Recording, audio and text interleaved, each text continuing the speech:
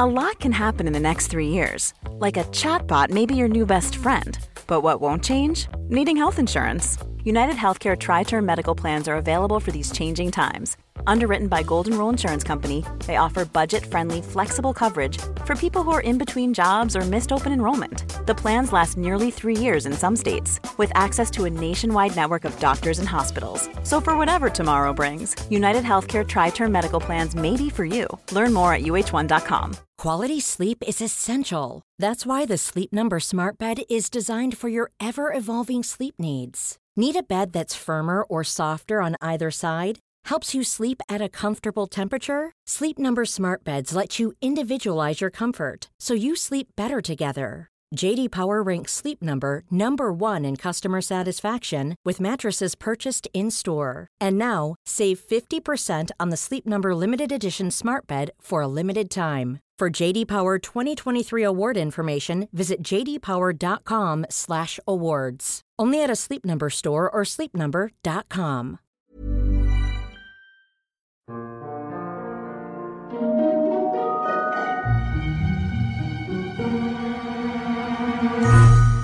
Hello everyone, and welcome to the History of Byzantium, Episode 27, The Walking Dead. For those of you who don't check how long an episode is before you begin listening, I feel honor bound to tell you that for this installment I've thrown aside the History of Rome target of half an hour and let things run a little longer.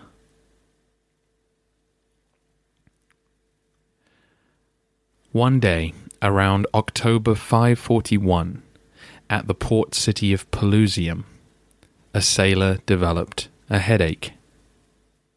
Soon after, he added pains in his leg and back and a fever to his list of symptoms.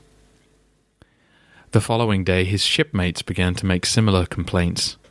The day after that, the first man had a painful swelling in his groin, while one of his friends became confused, his speech slurred, his eyes bloodshot. By the end of the week, some of them had blackened skin, while others were bedridden and delirious. 2 weeks after the headache first appeared, everyone on that ship was dead. And now it was the shocked dock workers who were complaining of headaches and fever. Then the shop owners they traded with became ill. Then their families.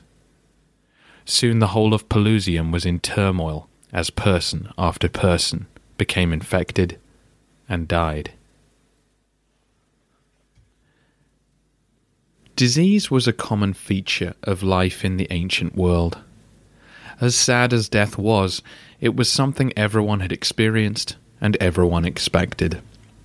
Even outbreaks of serious illness that crippled whole towns were not unheard of, but they usually didn't last long.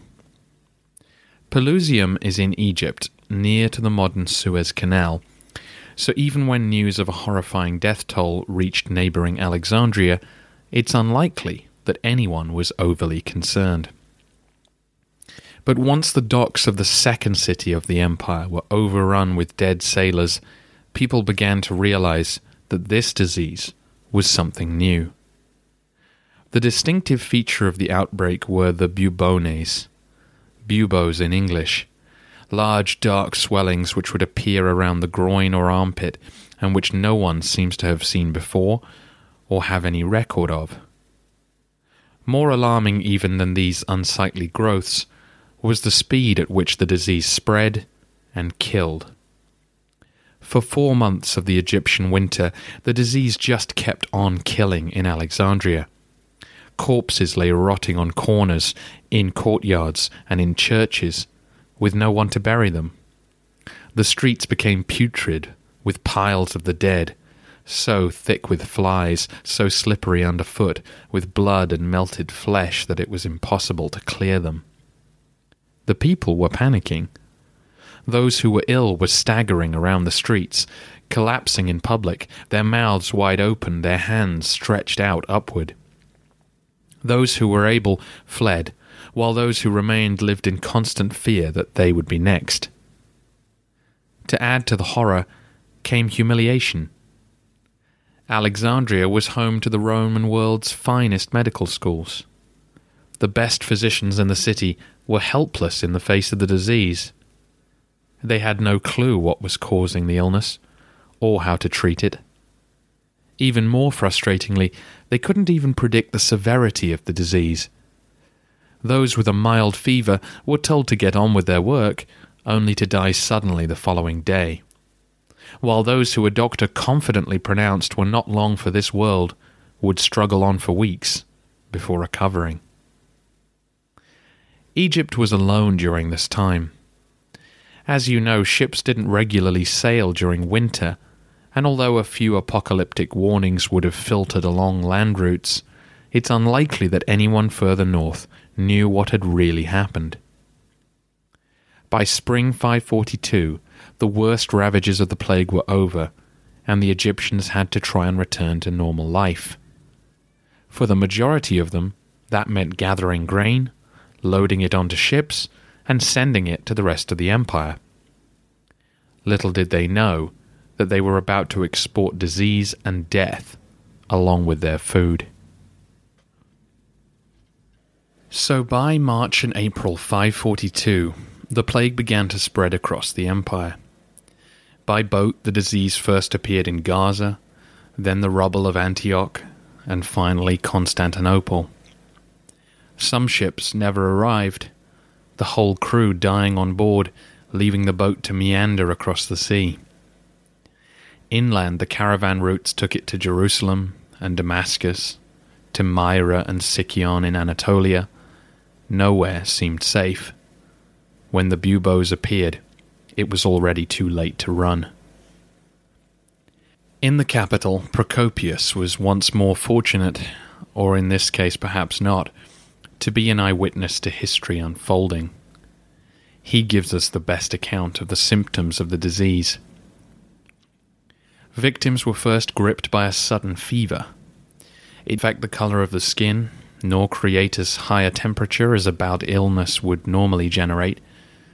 Doctors and friends were initially unconcerned by this apparently languid fever. But sometime later that day, or the next, but definitely within a week, bubonic swelling appeared, sometimes growing as large as melons and causing great discomfort. As well as the groin or the armpit, the swelling would occasionally appear in the thighs or behind the ears. Up to this point, everyone seemed to suffer similarly, but once the buboes arrived, different paths would emerge. Some would enter a coma-like state, sleeping for long periods and occasionally forgetting who the people were around them, while others couldn't sleep and began to hallucinate or seem delirious, crying out in terror or running into the streets.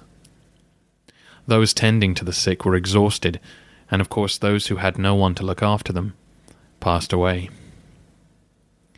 For a third group, the bubonic swelling became mortified, and the victim died in agony. Some lost all sense of feeling before the end.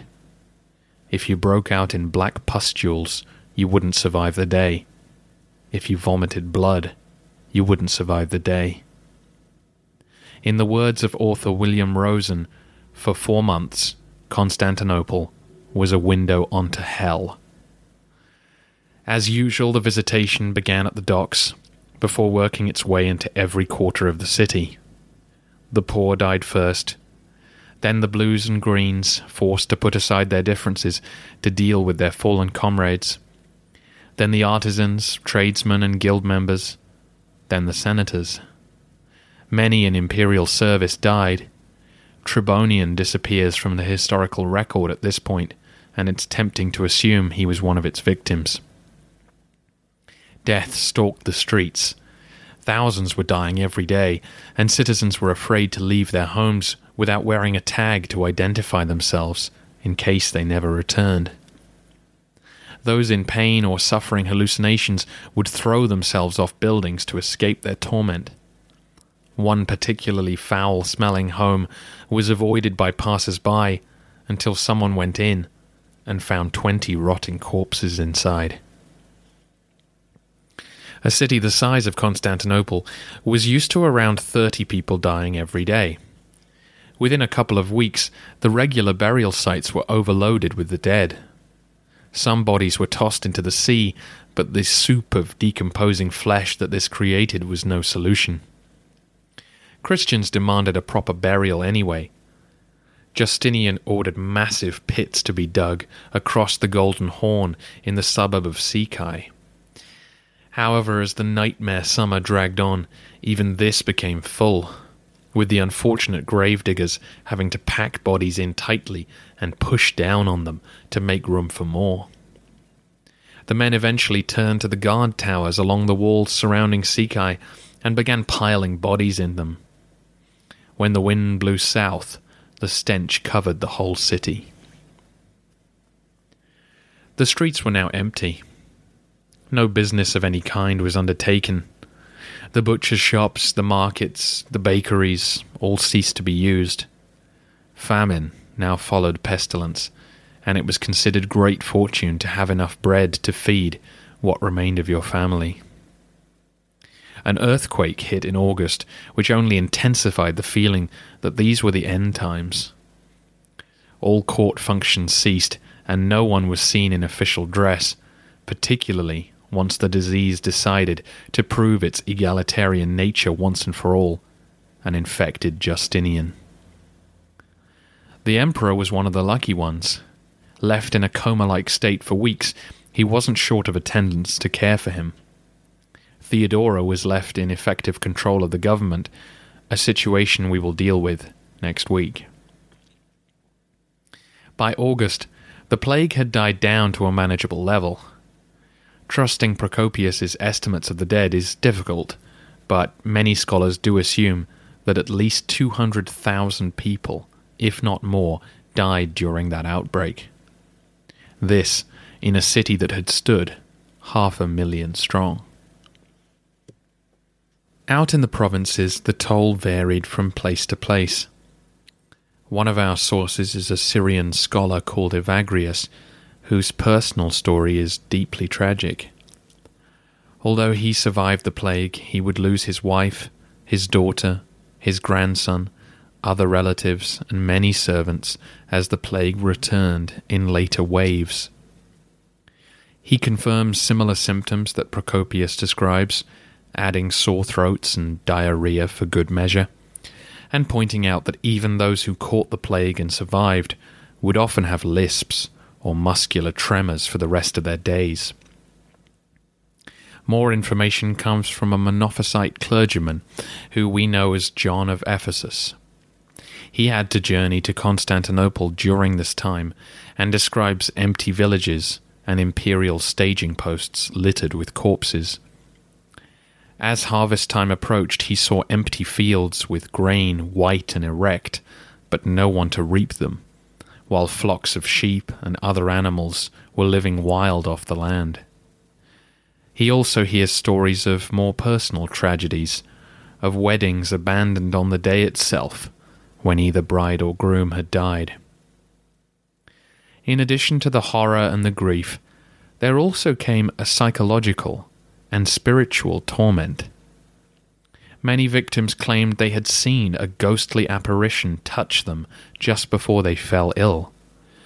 While out on the coast, as one port town after another succumbed to the disease, men began to describe demonic visions out on the waves, boats with headless oarsmen, glowing like fire, moving around the Mediterranean to deliver God's vengeance. During the height of the plague, a story comes to us from a city on the edge of Palestine, where apparently some demons, in the form of angels, appeared to the terrified inhabitants, telling them they would only be spared if they worshipped a bronze idol. It's fair to say that for most people in the empire, this apocalyptic event was assumed to be the work of God. When John saw the bodies being squeezed into the pits at Sikai, he calls forth the image of the winepress of the fury of the wrath of God from the book of Jeremiah, and assumes that as with the flood, good Christians should be building their metaphorical arks in order to survive.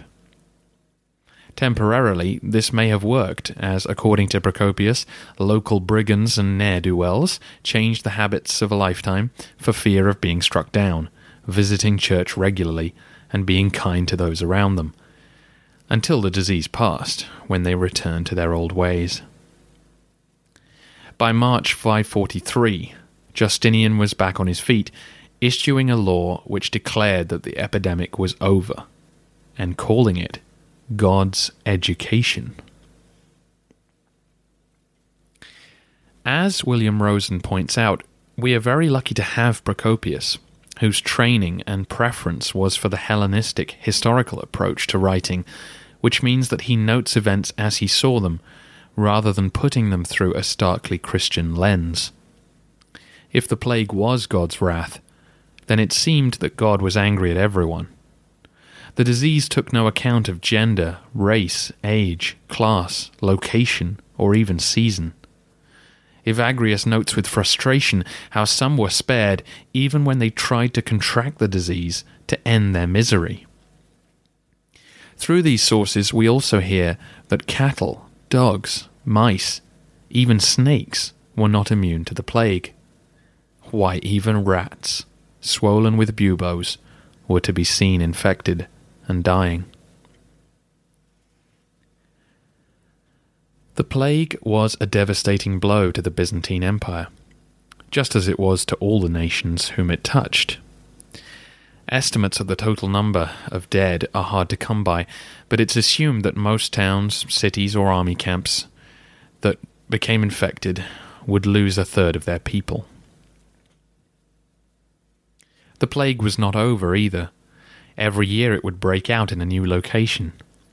In 543 it reached Africa, Italy, Illyricum, Gaul, and the border with Persia.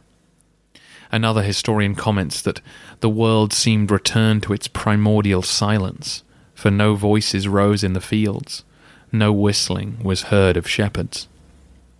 The following year it made its way to Spain, Britain, and Ireland, with reports coming in from places as far afield as Scandinavia and the Yemen. Whether it was an island or a hilltop community, the plague seemed to find those places which it hadn't already struck. And it would return to the same cities a few decades later and hit them again. Constantinople would suffer a recurrence in 558, 573, and 599. The same goes for Antioch, Amida, Nisbis, Rome, Thessalonica, and so on, for 2 centuries, until 747, when the last recorded outbreak took place in Naples. To put it another way, by the year 600, the Mediterranean population was probably only 60% of what it had been in 500. The demographic growth which had helped the Byzantines see off the Germans and the Isaurians, that had filled the treasury of Anastasius and allowed for the reconquests under Justinian, were wiped out in a year or two. The chance for the Roman Empire to reform itself in anything like its former strength was now gone. The Byzantine world did not collapse, though. Despite the death and the accompanying dislocation, life would go on. Next week, we will explore the political fallout in detail. But for the rest of this episode, I want to try and answer the question of what on earth happened here. I should start by acknowledging that there is no academic consensus on what the plague was. Its origins, its makeup, or even if all those who reportedly died of plague from 540 to 740 were suffering from the same disease. Even with DNA evidence from 6th century skeletons confirming the mainstream theory, we still lack sufficient proof to be certain. We are fairly confident, though, that the bacteria responsible for the plague goes by the name of Yersinia pestis. Bacteria have been living on the earth for millions upon millions of years. They were here well before we were, and have had a long time to adapt to the new environments that the arrival of mammals provided. Bacteria spend their days adapting and reproducing. That is their raison d'etre. They have the ability to rewrite their genetic code by borrowing, copying, or adapting themselves to find a better means of surviving, spreading, and multiplying. For Yersinia, its preferred home for a long time was the digestive system of the rodent, marmots, squirrels, and rats. The process was slow but steady, as Yersinia passed out of one animal through its waste and then managed to find a new host. However, there's an inefficiency to that process that I'm sure you can imagine, and Yersinia dreamt of a better way. The answer came with the flea, the tiny blood-sucking insect, many of whom live on the backs of rodents. Although their aim is to extract blood, the process is something of a two-way street. Here, then, came Yersinia's chance. Who knows how many times over how many years it took for Yersinia to adapt to living temporarily in a flea's gut, a quite different environment to that of a mammal, before working out a way of being pumped back into another animal's bloodstream. The process was utterly ingenious. Once absorbed by the flea, Yersinia would make a protein which would turn off the flea's natural defenses and prevent itself from adhering to the flea's stomach. It would then make a sort of glue out of blood. This biofilm would clump together, sealing off the flea's stomach from the blood it was taking in. The flea, realizing it wasn't getting fed, would now bite frantically at anything it could, desperate to gather more life-giving blood.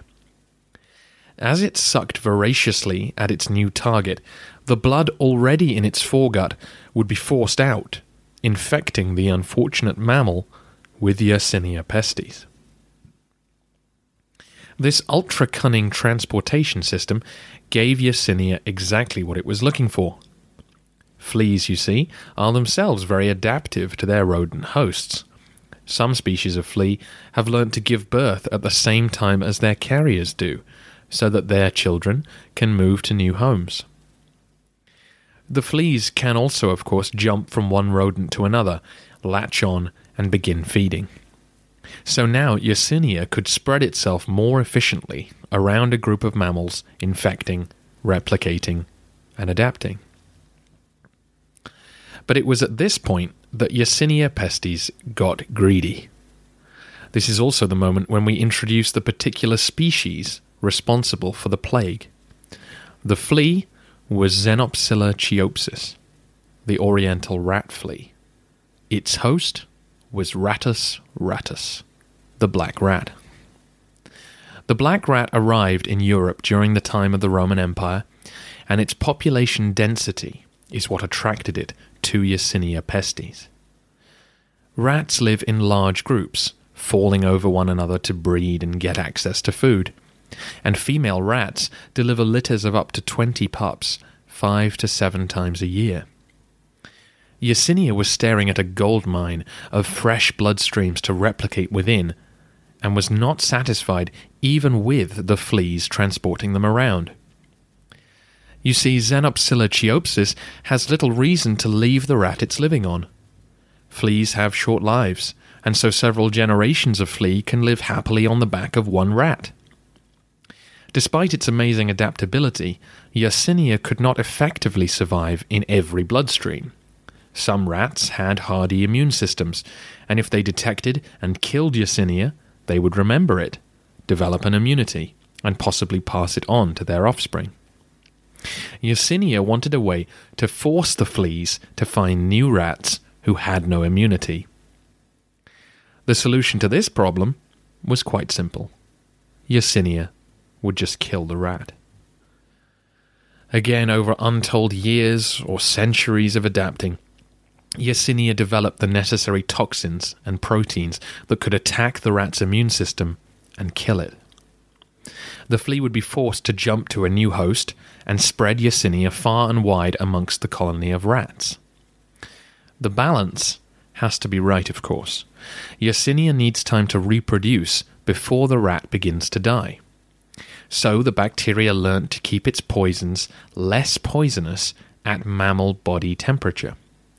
The rat could therefore live with the disease for a week without showing any symptoms until the bacteria reproduced sufficiently to raise body temperature, and then the lights would go out.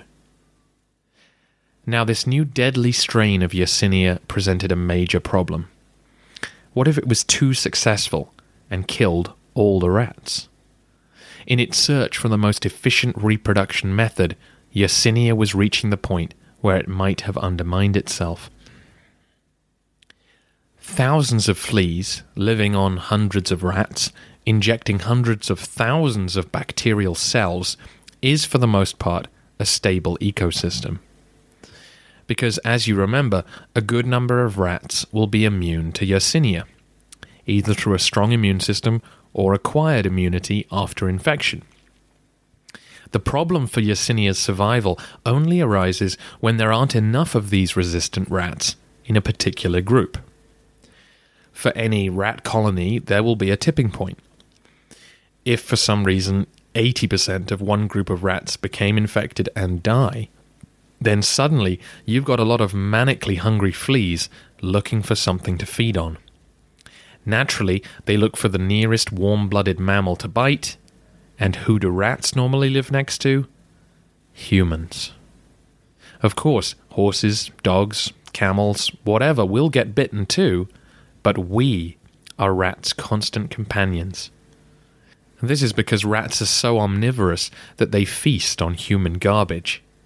They'll eat any sort of vegetable matter, from seeds, nuts, leaves and fruit, to less obvious fare, like paper, soap, beeswax, along with animal food and all sorts of items that humans gladly pile up day after day. So if the rat population crashes, and fleas feast on the neighbouring humans instead, then Yersinia pestis will enter the human bloodstream. All the mechanisms and adaptations made for the rat's body now go out the window. The human body is of course much larger, and Yersinia had no instructions to find a balance with this new system. It only cared about the rat. So when Yersinia arrived in Pelusium, it began to attack and destroy its strange new environment. The outer proteins of Yersinia pestis are designed to prevent the body from destroying it, in part by blocking the signals which would alert the body to attack, and in part by blocking the phagocytes, a type of white blood cell which would normally absorb such an intruder. Once in, Yersinia would begin replicating as fast as it could, which would often leave the area of the flea bite to turn necrotic, or leave the tissue withered. At this point, the body does recognize that something is wrong and conveys the bacteria to the lymphatic system, where our blood circulates and diseases are normally attacked. However, this is where Yersinia wants to be taken. It now has access to the whole body and continues to spread and replicate. Our immune system tries to drag the disease to one of the regional lymph nodes, garrisons of white blood cells where most diseases are slowly absorbed. The battle is fierce, and the node becomes engorged with blood and cellular debris, which create the grossly swollen buboes. As you may have figured out by now, the lymph nodes can be found in the groin, the armpit, and other areas where the swelling appeared. The reason swelling of the groin was most common is simple. The tiny fleas, looking for somewhere to bite, would first come upon the legs, and so the infection would be drained toward the nearest lymph node around the crotch. The bubonic edemas would press on the nerve endings of its victims, causing tremendous pain. Now, as the body struggles to replace deoxygenated blood with oxygenated, the muscles surrounding the human voice box become more acidic, which was the cause of much temporary or permanent speech problems for those who survived. We've now reached the stage where the divergences which Procopius observed begin. For those who were destined to survive, their battle would now rage, leaving them exhausted and sleepy until their body won, and often the swollen bubo would explode in a shower of pus. For others, the bubonic edema might turn septic, and like a snake shedding its skin, the tissue would collapse, often causing shock and death. As the body heats up from battle, Yersinia begins to release its toxins. 2 of its most deadly weapons interfere with the body's ability to clot blood and form platelets. This attack on the blood leads to the gangrene, or blackened extremities, chiefly toes and fingers, which 700 years later, in Yersinia's most famous appearance on the world stage, would lead to the nickname, the Black Death.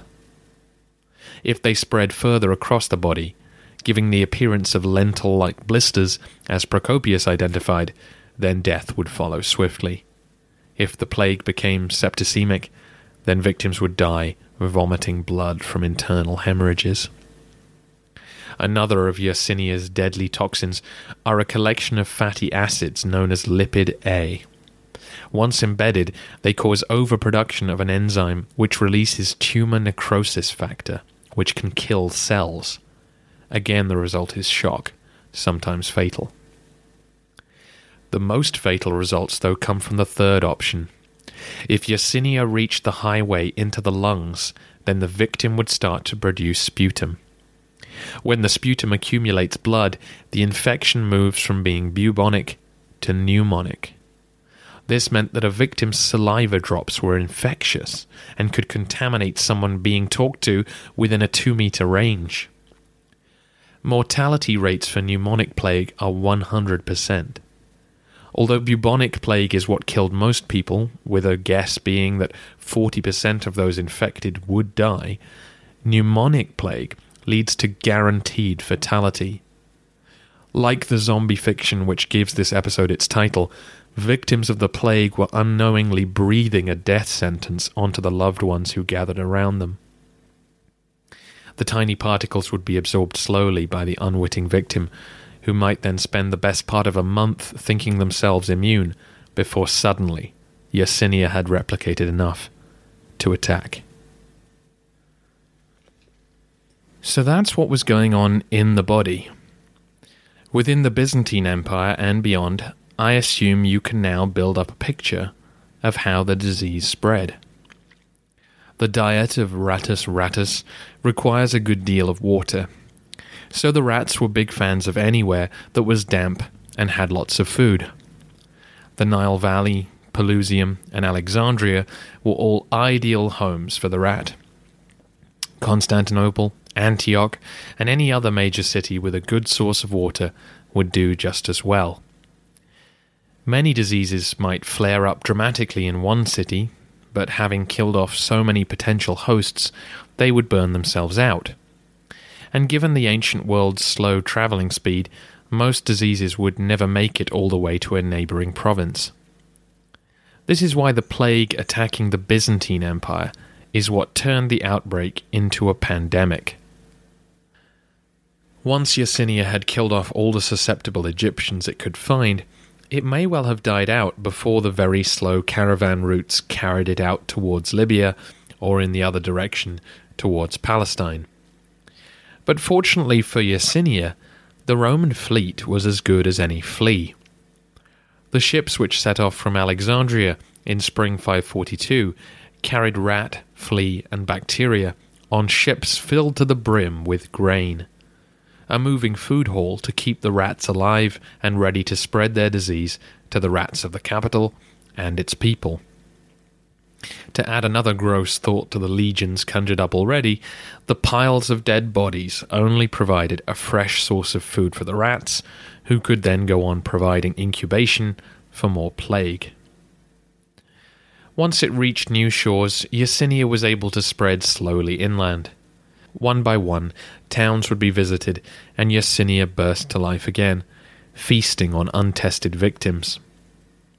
Areas which avoided the plague in the early years would be found sometime later, and major cities like Constantinople and Antioch would be revisited multiple times, usually with 15 or 20-year gaps, so that a whole generation of children would have grown up with no acquired immunity to the disease.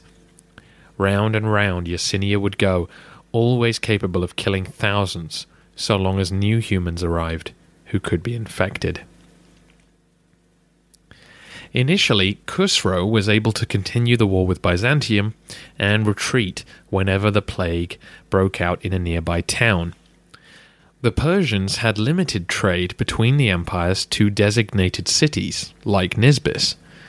This kept the Sassanids away from the plague temporarily. But once it broke through, Mesopotamia, with the Tigris and Euphrates providing a wonderful home for rats, was devastated. One chronicler notes that all was famine, madness, and fury. The few areas to avoid large-scale destruction were those where rats would not want to live, mainly mountainous highland or desert, wherever water and human garbage were hard to come by. We will explore this as we go on, but once more I'm sure you can see the significance of a plague which repeatedly decimated those living in cities, while the Arabs out in the desert or the Bulgars of the steppe were far less affected. In the next episode we will encounter such a scenario when the Moors of Africa return to the offensive. We've seen what the disease did. We've seen what it was doing on the inside. We've looked at how it spread. But what about the question, why now? Was this simply the moment when Yersinia had developed the ability to kill rats in large numbers? Or were other factors at play? The question is still open as to where exactly the deadly strain of Yersinia learnt its trade. In his excellent book Justinian's Flea, William Rosen puts together fairly convincing conjecture about the origins of the plague. He points out that Xenopsilla chiopsis, the flea in question, prefers a dry, warm environment of around 20 to 25 degrees centigrade or 68 to 77 Fahrenheit. As with several other diseases, Rosen assumes that Yersinia originated around the mouth of the Nile, where many of the great African lakes are. This would have provided a comfortable home for rat, flea, and bacteria, but kept it away from any large-scale human settlements. The question is, how did it get all the way up the Nile to Egypt? And then why jump to the human population at that moment? The flea would not enjoy the hotter temperatures of the desert environment of Egypt, which would have normally prevented any journey that far north. What it would need to make such a jump would be several years of lower average temperatures. Like the sort that might occur if the sun gave forth its light without brightness, and it seemed exceedingly like the sun in eclipse, for the beams it shed were not clear. Those were the words of Procopius, who says that between 536 and 538, summers were colder because something was blocking the sun. As I said in episode 25, the two most likely explanations for a dust veil that could cover the whole Earth for 2 years would be a comet or meteor strike, or a huge volcanic explosion. Through dendrochronology, or the study of tree rings, we have evidence suggesting that during this period a very real drop in temperature occurred. Could it have been enough to entice rats and fleas north toward Pelusium? Could the lower temperatures, in fact, encourage an explosion in the rat population, as the colonies of Egypt revelled in the cooler conditions? An explosion in susceptible rats, of course, would be just what Yersinia was looking for. And as it began a great cull of the unsuspecting rodents, the flea would have been forced to look elsewhere for something to bite, and landed on the ankles of that sailor in the harbour of Pelusium. It's a good theory, one that it's very hard to prove, but which fits the facts sufficiently to offer us an educated guess about the origins of the plague. In David Keyes's book, Catastrophe, he argues for an explosion of the Sumatran volcano Krakatoa as the source of the dust veil. He may well be right, but personally I'm attracted by the idea that a body from beyond the heavens struck the earth. That it was something extraterrestrial that ended up causing the plague which would devastate the Roman Empire. The empire would never recover the strength it had in Justinian's early years, and the eastern provinces, as you know, were destined to be conquered by the Arabs. But what if none of that was meant to be?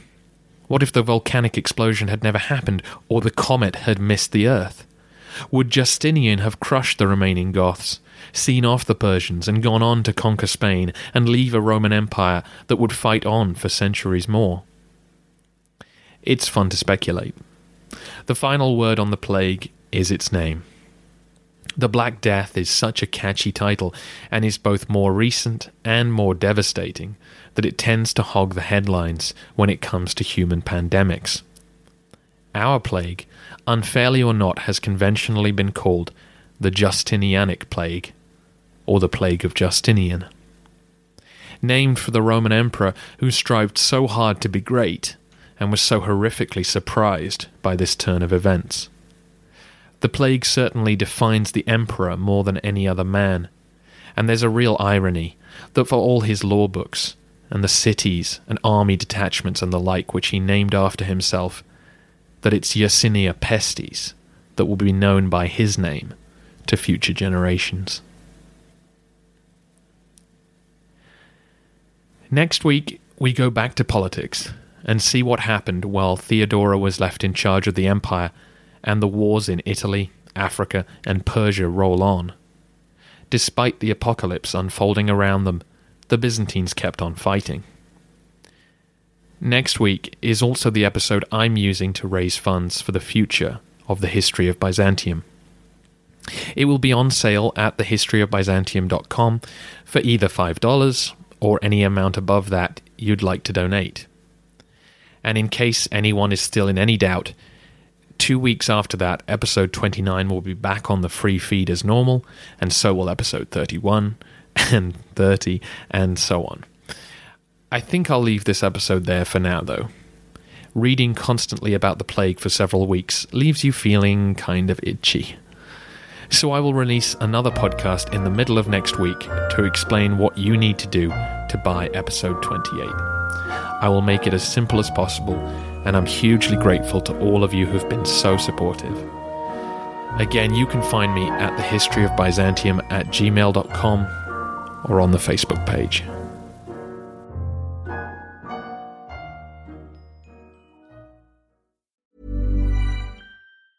Mom deserves the best, and there's no better place to shop for Mother's Day than Whole Foods Market. They're your destination for unbeatable savings, from premium gifts to show-stopping flowers and irresistible desserts. Start by saving 33% with Prime on all body care and candles. Then get a 15-stem bunch of tulips for just $9.99 each with Prime. Round out Mom's menu with festive rosé, irresistible berry chantilly cake, and more special treats. Come celebrate Mother's Day at Whole Foods Market.